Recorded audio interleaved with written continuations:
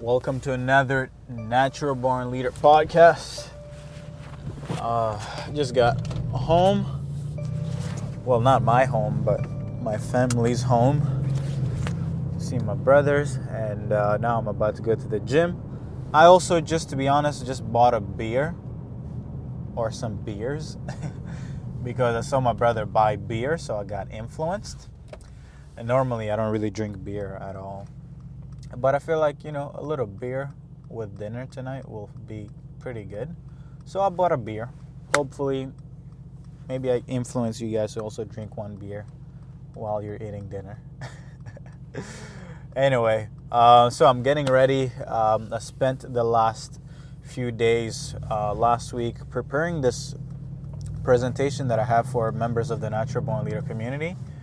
It's really about me breaking down the offers that have been working really well as the deliverables, because the biggest thing that I'm seeing a lot of clients, even our clients who have paid a lot of money to work with us, one of their biggest bottleneck is figuring out the deliverables in their offers.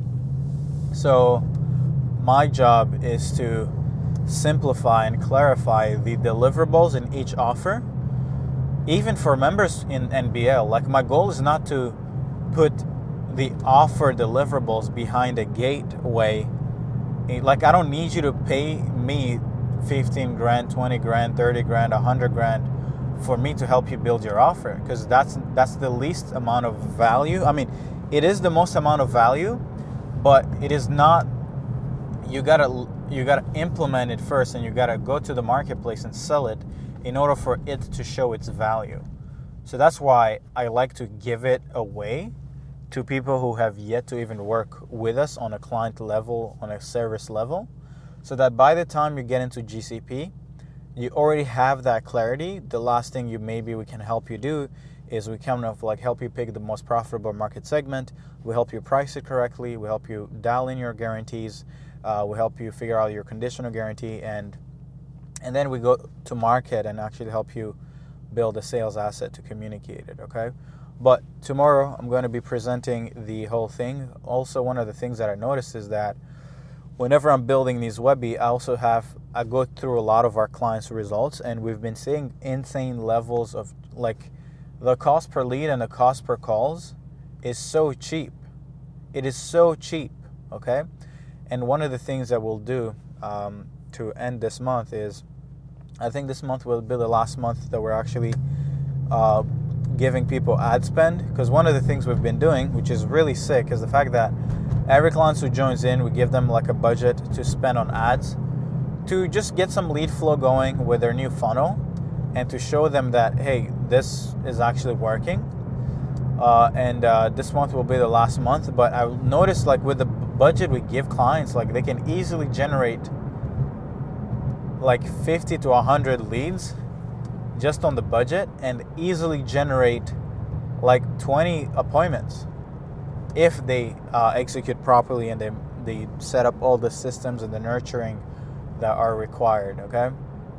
So I'm really excited for the current ad funnels and the process that we're installing, and a lot of the people who are building these offers. It's working really well. So I'm going to be breaking down the offers and the funnels that are working really well, and some of the bonuses that clients who work with us access. If you can get your hands on the presentation that I will be doing tomorrow, you can only access it if you join the actual community, but I highly suggest you guys get your hands on it, because it's going to be super, super nice. But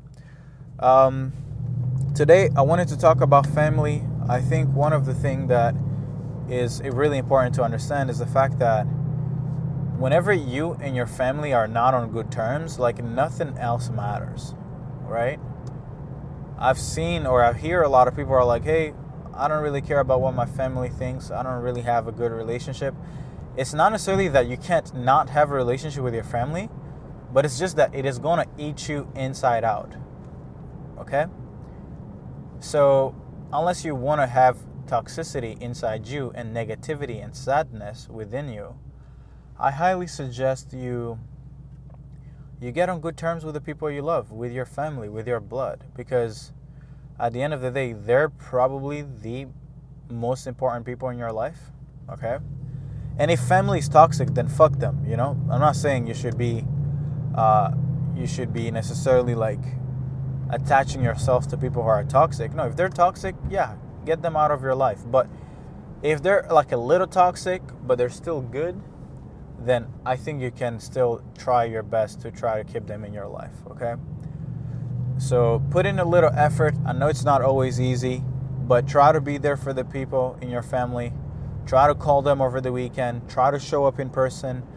I know it's probably the last thing that you want to be doing, especially us who are entrepreneurs, successful people who are always busy and have other things, more urgent things, more urgent matters. We tend to forget that at the end of the day, you're doing this so you can provide someone a better life, so you can provide them with a better environment, not so that you can just be successful on your own in your own little penthouse with your nice car, with your girl who probably don't like you, or with your men who maybe likes you, right? Or maybe you have no one by your side. Like, that's crazy, you know? So for me, I actively try to remind myself, and I try to slow down, especially on a Saturday morning, or even on a Monday, or even on a Wednesday, right? I try to pick these days during the week where I'm like, hey, I'll finish work early, or hey, I won't work, and I'll just spend my day going around and seeing family, because my family, you know, is in Montreal. Although I was born in Rwanda, a lot of my family is here in Canada. So I'll go, and we all live like in proximity, like we're all close. So I'll take my car, go on a little drive, get my bagel, go see my uncle, then go see my cousins, then go see my brothers, and maybe I'll invite them over for us to play billiard. But and it's really nice, right? I've been inviting them for us to play pool, and it's been one of the activities that I look forward to every week, and it's really amazing. It slows me down, and it gets me out of this competitive state where I want to like go on beast mode at all fucking times. Okay, it almost like calms me down. Okay, it slows me down. It softens me up, and I want to be soft at times. I don't want to be hard on go mode all the time, because I swear, I feel like when you're on go mode all the time, all your life, eventually you get sick. Because stress over time, over a long period of time, long enough, you will literally get sick. You will get cancer. You will generally, just from stress. I don't know where I read it, but I know that if you live a stressful life all your life, and always on hard mode and go mode and trying to chase $1 every single day, trying to chase more leads, more appointments, more deals, more clients, more, then your body will be like, hey bro, we were not built for this. We were built to hunt and then to rest. Okay? We were built to fast, not get too much in our system so all the time. We were not built to win all the time. We were built to go through seasons, okay? There is winter, then there is summer, then there is spring, then there is autumn, right? And then, you know, if you want to plant your seed, you got to plant it in the right season, and you got to let it grow, let it build up. But we're so accustomed to this. I open my phone and then I get feedback right away. And it trains you to think that that's how the world works. Unfortunately, that's not how it works. The world needs time to bake, okay? You need to bake your inputs. You need to slow down, right? And I feel like that's a lesson that I learned this year with my business, which was, at first I thought, you know, every year I could 10x the business. My first year in business, I probably did like 400 grand. The following year, I made 2 million. And this year, we're going to make a few millions. But we did not necessarily like 10x the business. okay? And that's because my mindset was, oh, I'm going to just run off of the trend and the momentum I had in 2022. But unfortunately, that's not how it works. Whenever you have momentum, you have to be planting seeds on how you will be, on the seeds that you will, that you will reap. Okay? You cannot be reaping off of the seeds you put in 2020. The reason why I made $2 million after a 300, 400K year the year before was because I had latent potential. Meaning I had latent force. I had like dormant energy. And as soon as I found the right offer, the right trend, the right funnel, the right script, the right Webby, the right team, the right pricing, the right client success, the right fulfillment, it just hit like boom, right? But this year, the last 3 months, I've been building up for 2024 because I realized that, oh my God, Serge, you've just been focusing on making money, but you haven't been building. You haven't been building for the future. And it hit me in my face. I was like, oh, of course. That's why. Okay? So I believe 2024, 2025, you guys are going to see me become an 8-figure entrepreneur. I mean, to be honest, I might make multiple 8 figures. Because the stuff that I've been learning lately is ridiculous. Or the lessons of 2023 were amazing. I did not get a lot of growth, but I got to understand the different models. I got to understand sustainability versus just high growth at all costs. And for 2024, I'm really ready.